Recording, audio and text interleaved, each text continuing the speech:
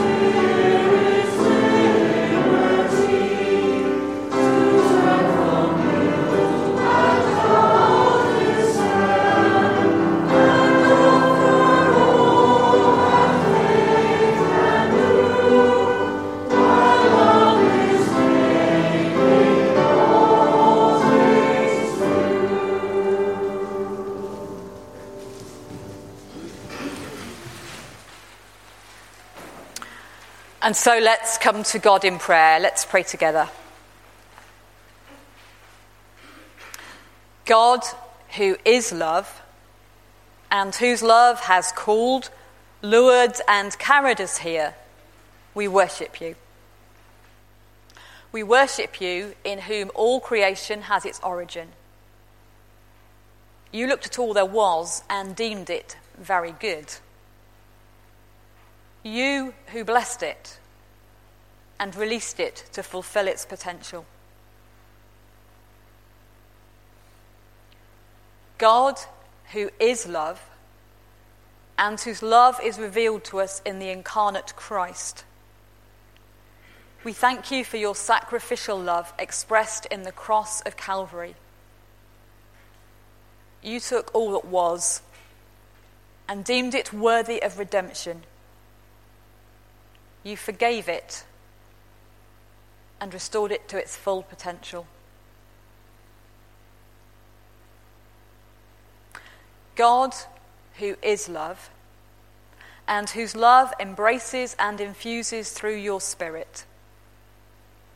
We thank you that you work in and through people like us. You look on all that is, still broken, still fundamentally good, and you equip us to work for you as we fulfill our potential. God, who is love, maker, healer, upholder, as we meet together in this place, feed us with that love so that we may do the same for others. We make our prayer in the name of Jesus, who offered a pattern for his followers, praying in our own first languages as we say together, Our Father, who is in heaven, hallowed be thy name.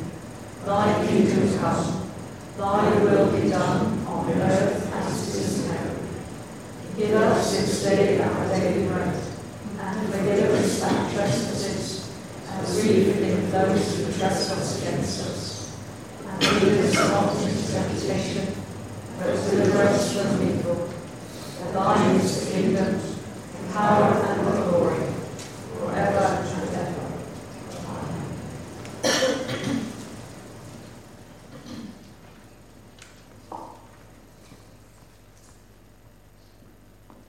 We're going to make bread together this morning, and I had to look quite hard to find the recipe.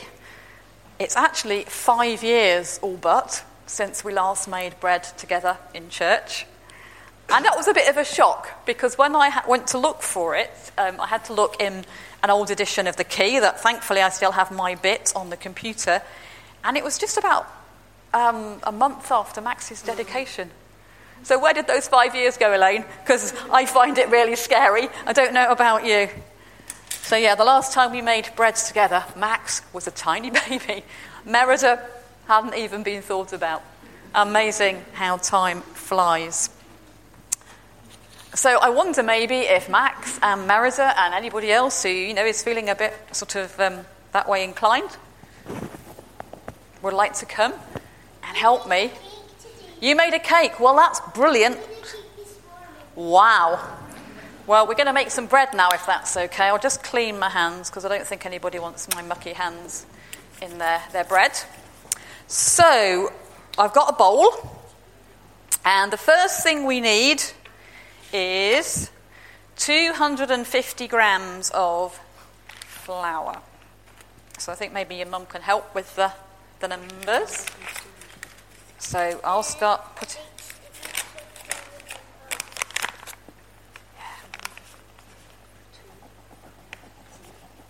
How are we doing? Is that enough? No. No? Is that enough? No. Is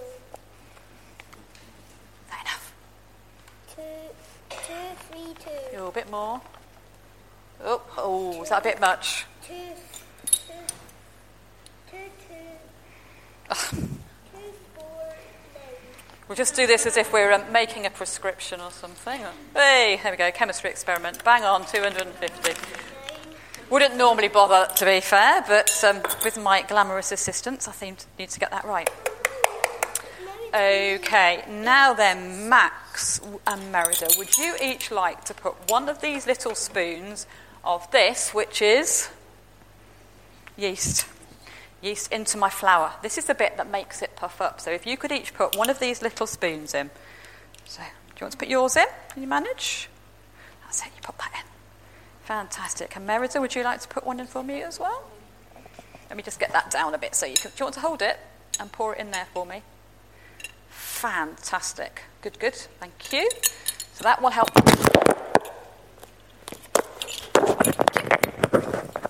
That will help me destroy the place. That will help the med to rise? No. The bread to rise. It's going to be one of those mornings, isn't it? Okay, so we need some of this next, Max. Do you know what that is? Salt, yeah, and we need just 1 little spoon of salt. So who would like to put the 1 little spoon of salt in? You're going to put the 1 little spoon of salt. So in a minute, Merida, you can do the oil for me, okay? Oops, a daisy. There we go. Can you pop that in there? Fantastic. And we need a big spoon of oil, Merida. So can you do a big spoon of oil for me, yeah? It was worth the wait, wasn't it? Sometimes the good things come to those that wait. Sometimes they don't, but whoops. There we go.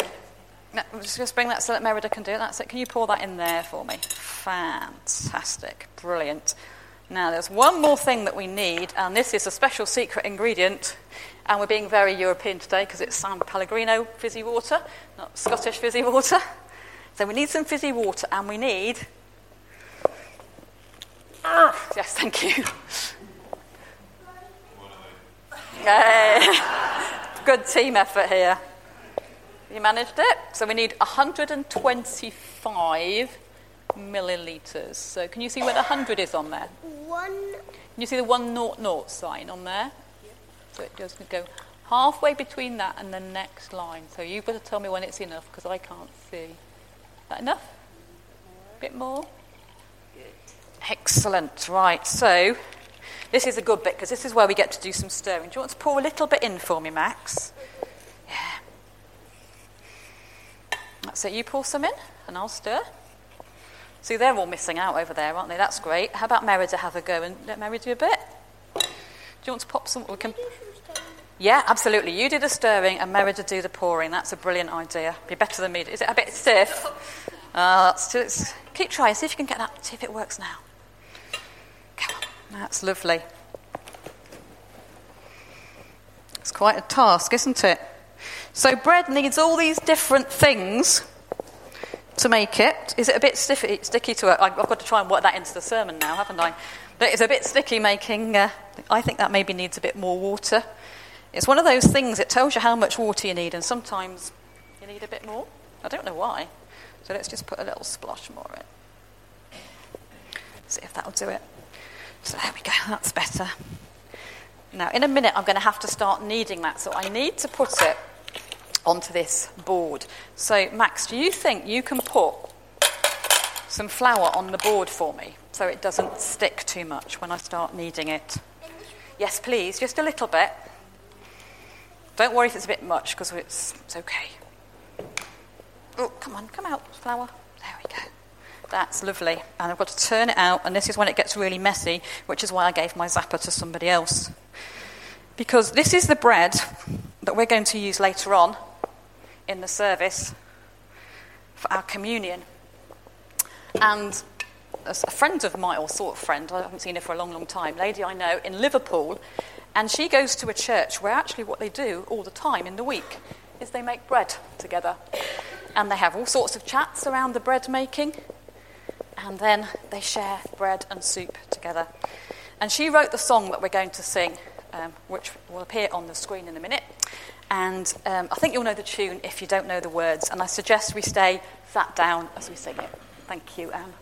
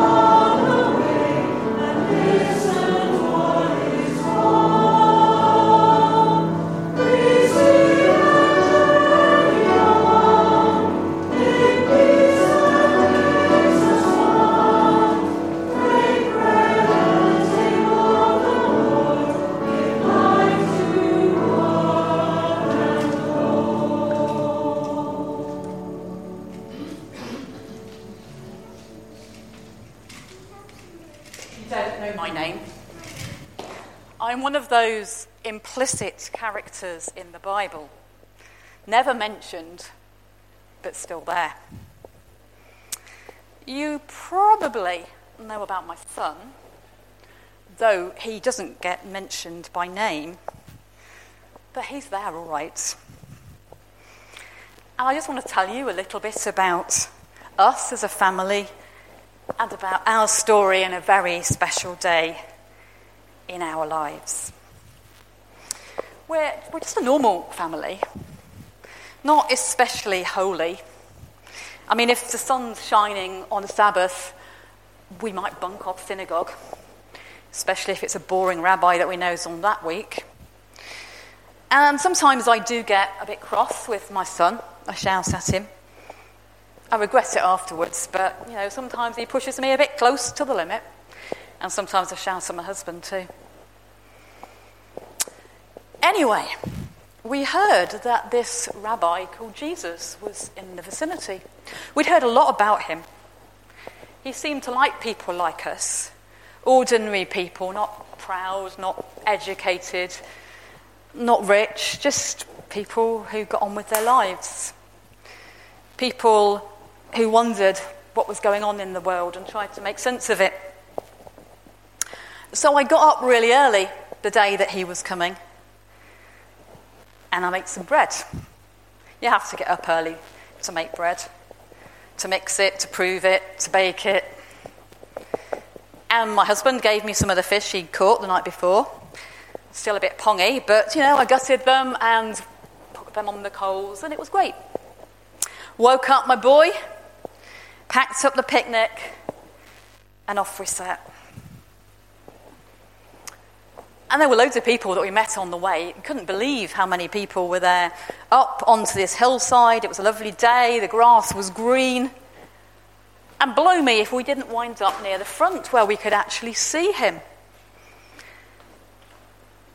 His eyes that were so full of love one minute that you just felt, wow, I really matter. And then the next minute he'd say something that you kind of knew was to you and your heart, and it wasn't that he didn't still love you, but those eyes pierced you right to the core. And such stories about women making bread, would you believe? Stories about sheep that got lost, about wayward children welcomed back home, stories about camels going through needles' eyes. I think that one was probably a joke. All kinds of stories. And the time just whizzed by. And suddenly he stopped talking and he turned to one of his mates and he said, well, come on, it's tea time. Give him some tea. I have to admit, I felt a bit sorry for him. I mean, for goodness sake, we're up a hill. It's evening. The shops have shut, even if there were any shops on a hill, which clearly there aren't. And no way you could bake or buy or borrow anything. It was impossible. And then my boy, he just went up to the man. Excuse me, mister. Here's my picnic. Well, I'd packed a decent picnic for myself and my boy. 5 loaves and 2 fishes. We could have shared that a bit, but come on. This wasn't going to go very far, was it? But Jesus looked at him. And he smiled a smile that I will never forget. And he took that picnic. And he prayed. And he gave it back to us and said, have some and pass it on. And so we did. And I looked around and all I could see was people laughing and smiling and sharing food together. I don't know how it happened.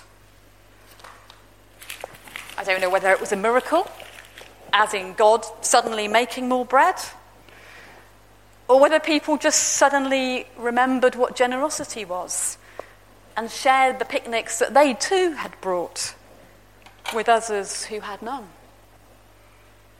I'm not really bothered. It happened. It happened and it changed me for good because it reminded me of the power of generosity. And it reminded me of the ability of children to think beyond what seems sensible and rational and reasonable and still dream and still say, take what I have and use it. And so now when I get up and make bread for our family, I find myself remembering that day. And I remember Jesus. And I remember being part of 5,000 people, probably more, who ate their full and still had more left over to share.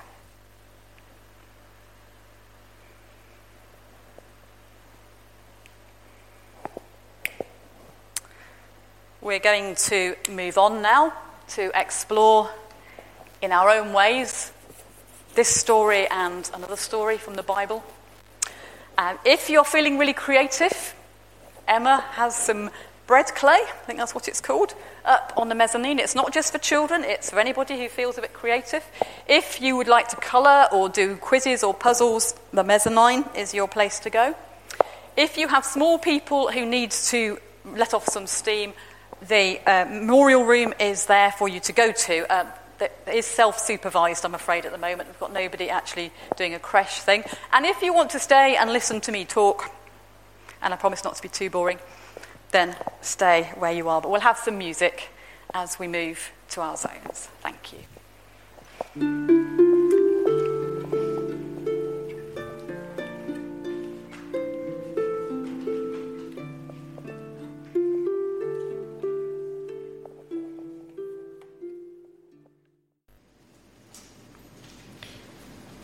The reading is from John chapter 6, verses 35 to 51 and verse 60. Jesus said to them, I am the bread of life. Whoever comes to me will never be hungry, and whoever believes in me will never be thirsty. But I said to you that you have seen me, and yet do not believe. Everything that the Father gives me will come to me, and anyone who comes to me I will never drive away. For I have come down from heaven, not to do my own will, but the will of him who sent me. And this is the will of him who sent me, that I should lose nothing of all that he has given me, but raise it up on the last day. This is indeed the will of my Father, that all who see the Son and believe in him may have eternal life, and I will raise them up on the last day. Then the Jews began to complain about him because he said, I am the bread that came down from heaven. They were saying, Is not this Jesus, the son of Joseph, whose father and mother we know? How can he now say, I have come down from heaven? Jesus answered them, Do not complain among yourselves. No one can come to me unless drawn by the Father who sent me, and I will raise that person up on the last day. It is written in the prophets, and they shall all be taught by God. Everyone who has heard and learned from the Father comes to me. Not that anyone has seen the Father except the one who is from God. He has seen the Father. Very truly I tell you, whoever believes has eternal life. I am the bread of life. Your ancestors ate manna in the wilderness, and they died. This is the bread that comes down from heaven, so that one may eat of it and not die. I am the living bread that came down from heaven. Whoever eats of this bread will live forever. And the bread that I will give for the life of the world is my flesh. When many of his disciples heard it, they said, This teaching is difficult. Who can accept it?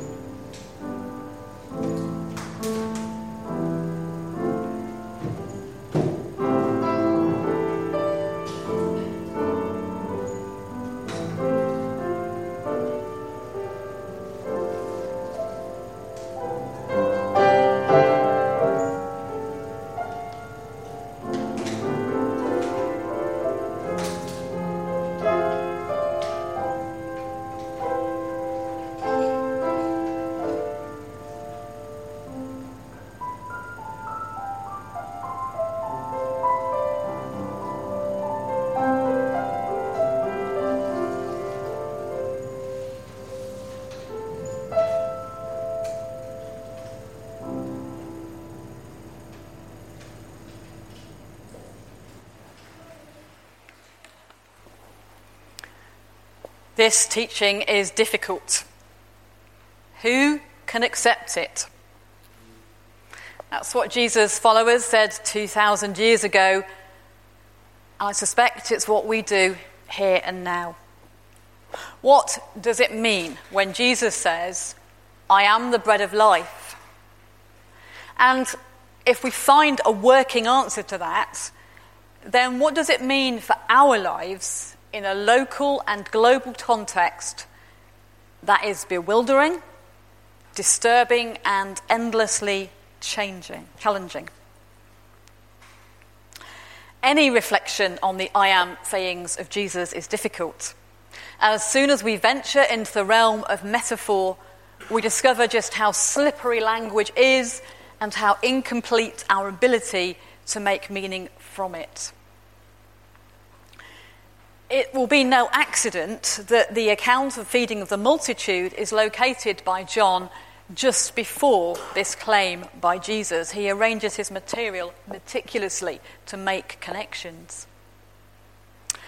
And if we were to focus on the vocabulary that the writer uses, so I discovered when I looked at the commentaries this week, it would soon become very clear both that parallels are being drawn with the Exodus narrative and that Jesus is using a metaphor of his own time used within Judaism to call the law the bread of life. I didn't actually know that. I probably should have done, but I didn't know it until I read it this week. So if the law was the bread of life that sustained Judaism, then Jesus' claim that he was the bread of life saw him supplant the law as the means of sustaining a new world order in the kingdom of God's shalom. Now, that would have been pretty difficult to accept if you were a devout, law-following Jew in those days, even if you could understand it. And I guess for us in the 21st century, in a very different context, it is just as difficult, if not more so. So rightly or wrongly, I'm not going to try to unpack this passage of Scripture. I'm actually going to share some thoughts that came to me as I started to play with the metaphor of bread and as other ideas and scriptures came into my mind along the way. And hopefully, somewhere in all of that, we'll find something worth chewing on.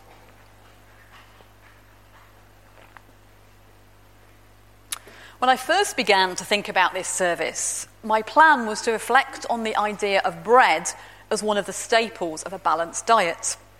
The idea that we need a good basis of carbohydrates as fuel for our bodies, and that bread, or rice, or potatoes, or pasta are vital to our health and well-being, the fundamental source of our energy.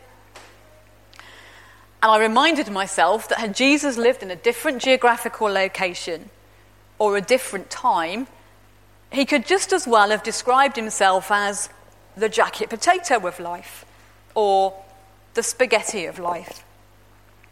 And his hearers would have been invited to contemplate how Jesus is somehow fundamental to their lives in a way similar to the food that they eat each day.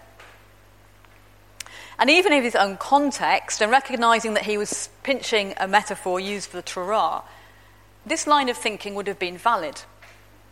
How is Jesus fundamental to a healthy life? And then I found myself starting to think, well, actually, you know what? A diet that is just bread or just carbohydrates is incomplete. If all we ate was chips or mashed potato or boiled rice, we'd soon start to suffer from malnutrition. And I wondered what else might be part of a healthy diet alongside the bread that is Jesus.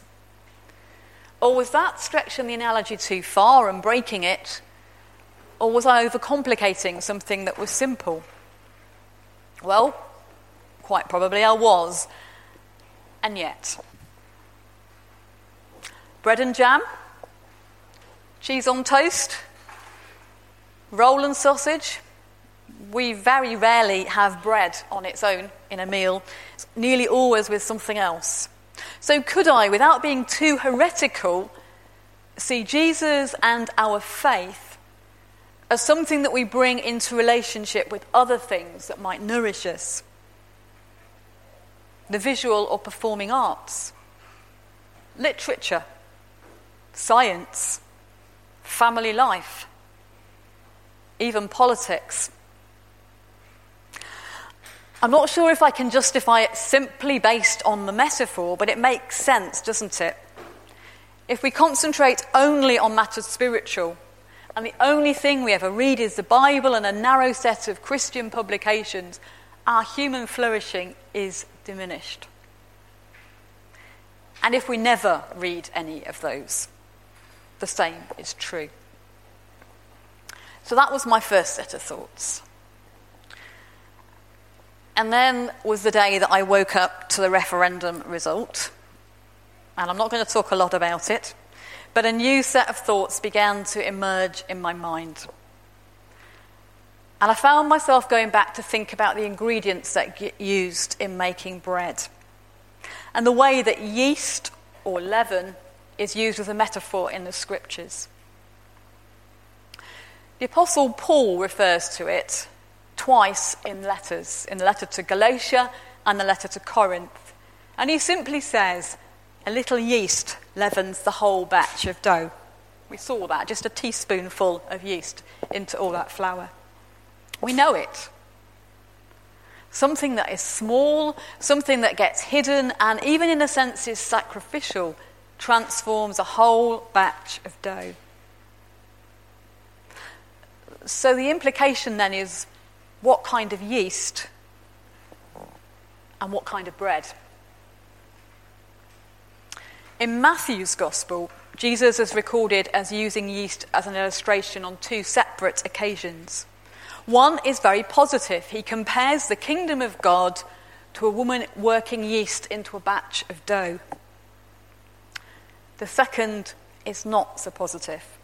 He sounds a note of caution, urging his hearers to beware the yeast of the Pharisees and Sadducees. Good yeast or bad yeast? How do we tell the difference? Perhaps we could substitute the words values and attitudes. So the good yeast would be kingdom values like joy, peace, patience, kindness, goodness, gentleness, faithfulness, self-control, justice, truth, honesty, long-suffering, forgiveness, hope, and of course, love. That's the good yeast, the kingdom yeast. But then there's the bad yeast, the destructive yeast. Envy, falsehood, hubris, bigotry, bitterness, grudge-bearing, impatience, blaming, scapegoating, apathy, distrust, xenophobia, homophobia, Islamophobia, any phobia that is linked to hate. And of course, within each one of us, within our church community, just as in the wider world, there is a potential for both to be at work simultaneously. Values or attitudes that are hidden or unchallenged, that transform the whole for good or ill in ways that can only be identified either when the dough becomes a beautiful, tasty loaf, or the whole thing explodes into a horrible mess.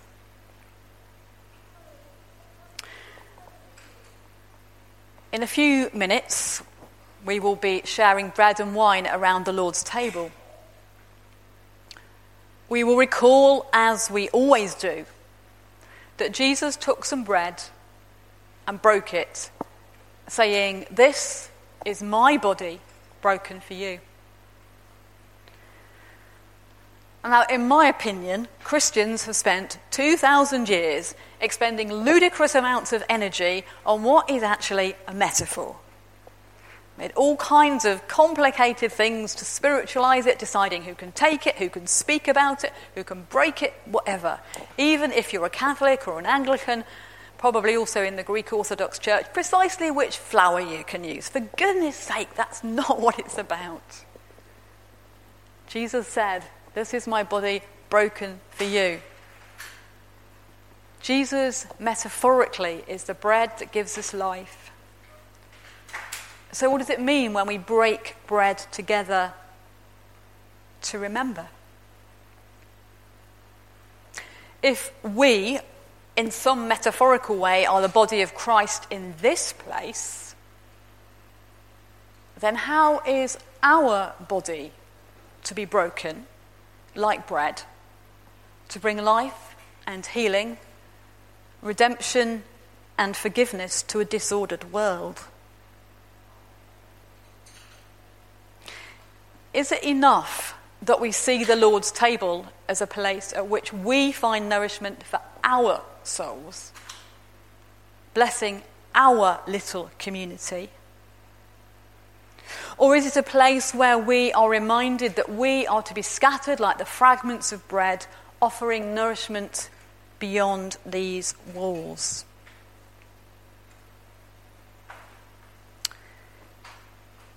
In the world in which we find ourselves, this side of the EU referendum and frankly the horrendous mess that's going on down south, how can we be good yeast?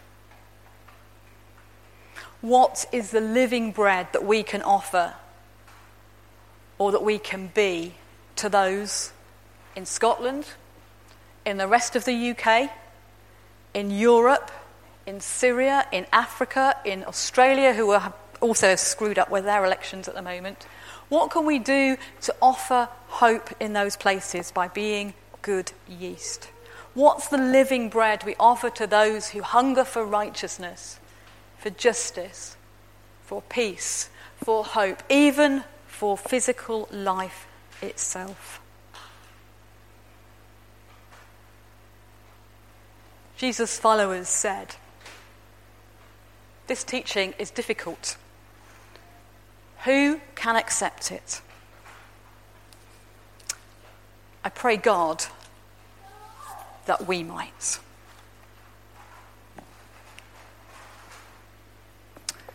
And so we sing, "Our hunger cries from plenty, Lord, for bread which does not turn to stone, for peace the world can never give, for truth unreached, for love unknown."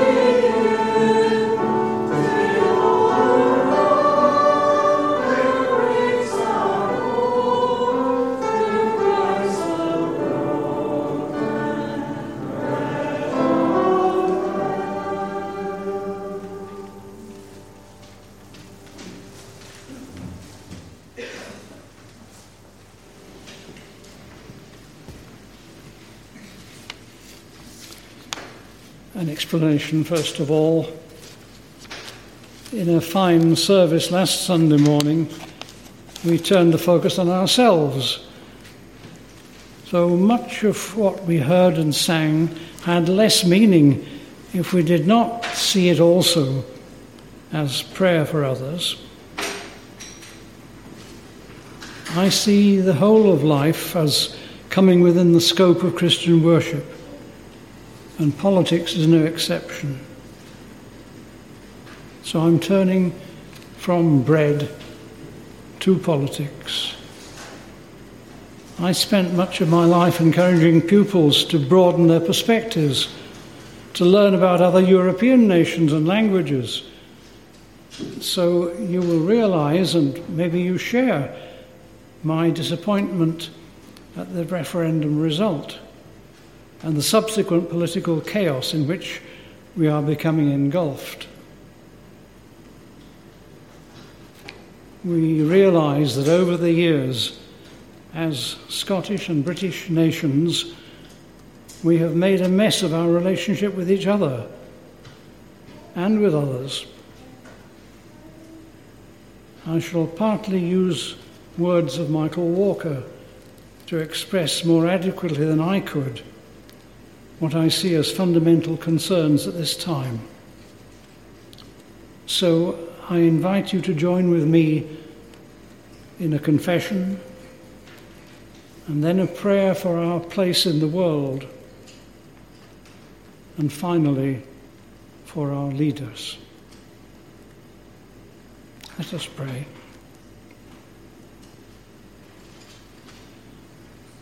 Lord, there is a kind of patriotism that is blind, a pride of race and blood that is blasphemy. From such patriotism, good Lord, deliver us. Forgive us the fear of foreigners, outsiders, strangers, that makes us defensive, intolerant, and arrogant. Forgive us national slogans that summon us to racial isolation and away from our responsibilities within the family of mankind. Forgive us that devotion to our own cause which muffles our conscience and makes us capable of withholding justice from others. Forgive us that selfishness which robs us of magnanimity.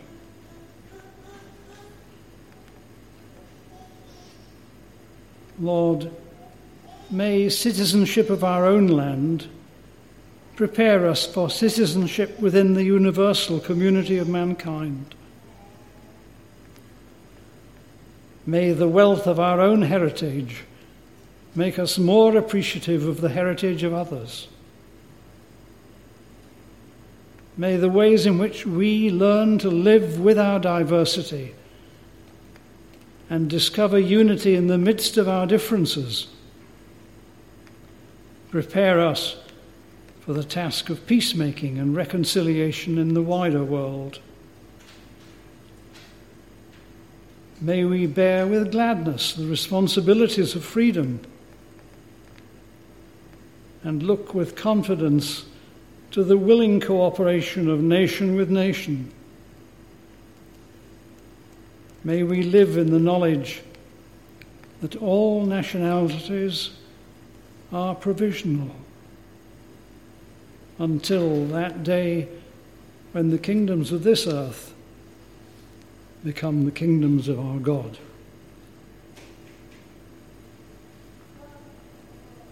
Finally, we commend to your divine guidance our national and political leaders, the leaders of other nations, and all who work for international organizations and structures,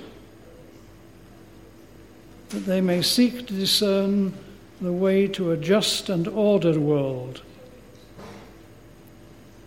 with that integrity which gives their words and actions the stamp of genuine authority,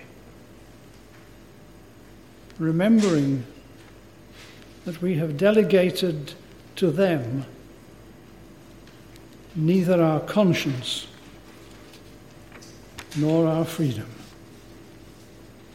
All this we ask in the name of Jesus Christ, the bread of life, our Lord and Saviour. Amen.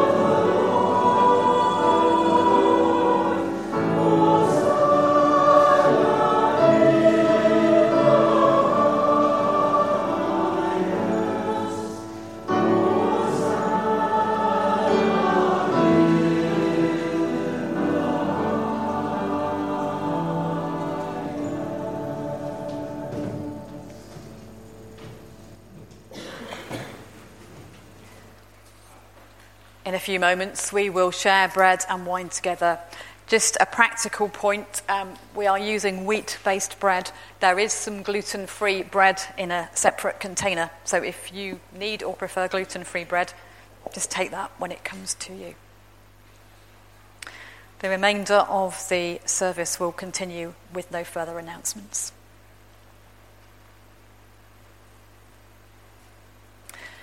The Apostle Paul records this: "For I received from the Lord what I also handed to you, that Lord Jesus, on the night when he was betrayed, took a loaf of bread, and when he had given thanks, he broke it and said, 'This is my body that is for you. Do this in remembrance of me.' In the same way, he took the cup also after supper, saying, 'This cup is the new covenant in my blood. Do this as often as you drink it in remembrance of me. For as often as you eat this bread and drink the cup, you proclaim the Lord's death until he comes.'"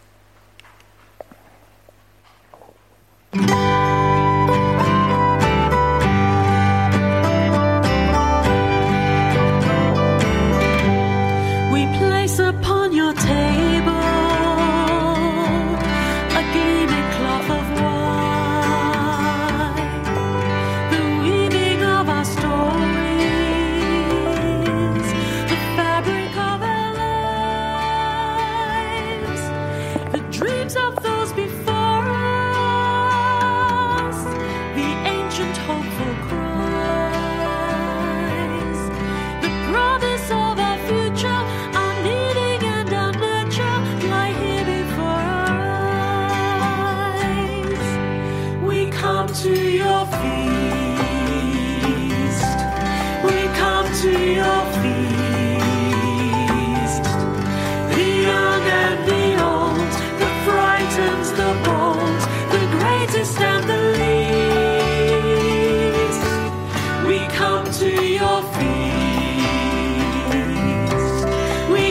to your feast with the fruit of our lands and the work of our hands. We come to your feast.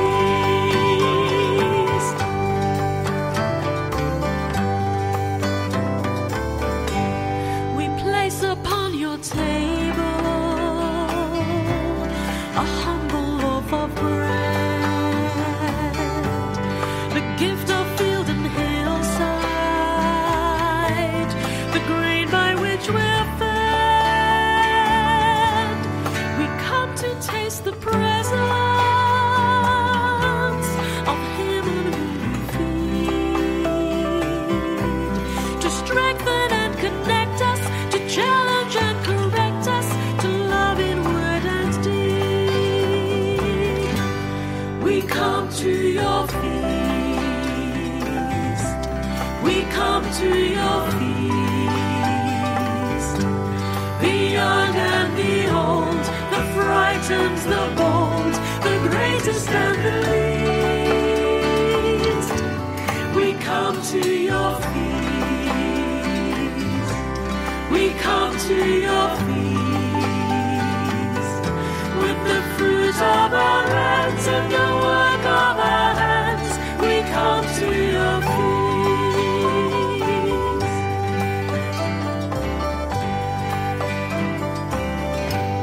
We place upon your table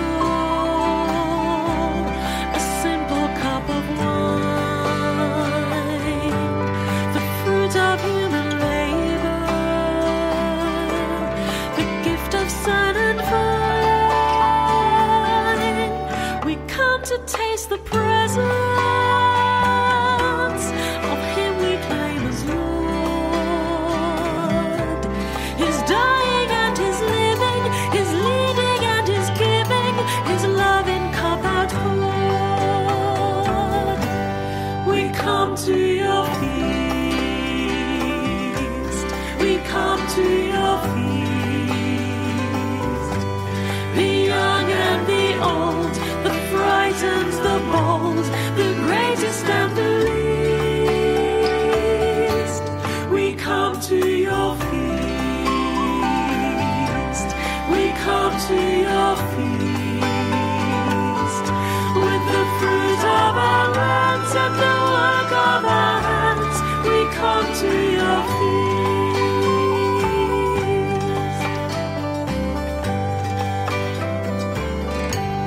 We gather round your table. We pause within our quest. We stand beside our neighbors. We name the stranger guest. The feast is spread before us. You bid us come and dine. In blessing we'll uncover, in sharing we'll discover your substance and your sign. We come to your feast. We come to your feast. The young and the old, the frightened, the bold, the greatest and the least. We come to your feast. We come to your feast with the fruit of our lands and the work of our hands. We come to your feast.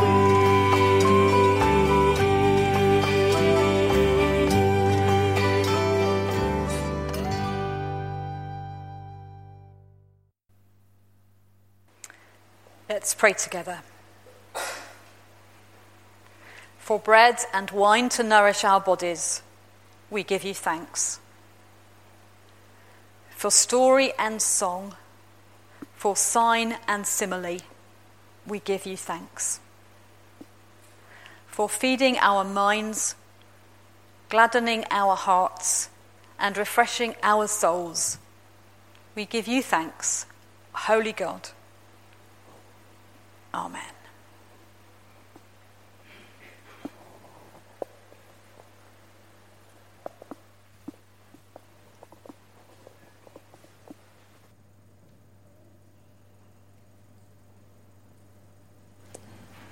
Let's drink together in gratitude and faith.